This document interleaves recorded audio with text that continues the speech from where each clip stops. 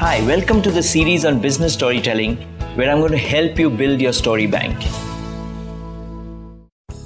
This story I got reminded about because of something that happened recently. I had posted that the book Stories at Work had hit number 3, and a friend of mine, a well-wisher, said, I see you shouldn't be chasing numbers. I disagreed because I said, it's no good playing cricket if you didn't have a scoreboard. You just don't allow the scoreboard to determine how you play.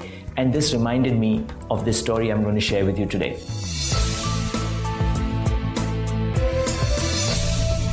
This story is from the 1880s. It is about a gentleman called Charles Schwab, an industrialist who had set up this company called Bethlehem Steel, the second biggest steel mill in those times.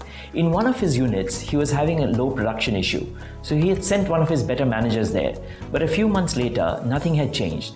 So Charles visited the unit and asked the manager what he had been doing. The manager said, "Well, Charles, I've tried everything. I have tried to shout at them, I have tried to motivate them, I even tried to threaten them to be sacked, but nothing worked." So Charles asked, "How many units did the morning shift deliver?" The manager said 6. So Charles took a piece of chalk and on the ground he wrote the number 6 very boldly and put a box around it, and he left. In the evening, when the evening shift guys came, they asked the manager what that was, and they said, "Well, Sir Charles was here and he had put down the number of units that the morning shift had delivered." So this guy said, "Oh, did they deliver 6? We'll do better." By the next morning, the number was wiped out and it said 7. When the morning shift came back, they saw that the number that they had written had been wiped out and it was now reading 7. They said, "Oh, is that it?" So they brainstormed and now they pushed it up to 10 and so on and so forth till it became one of the largest or the fastest producing units among all of Bethlehem Steel. What Charles had inadvertently done is create one of the cheapest leaderboards in corporate history. What do leaderboards do? It gives a sign for you to measure yourself as to say how you're doing. Let others know how you are doing and promotes competitiveness.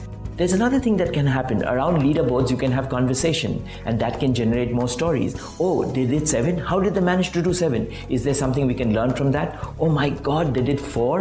What went wrong?" And from these little stories around leaderboards, you can even get more lessons.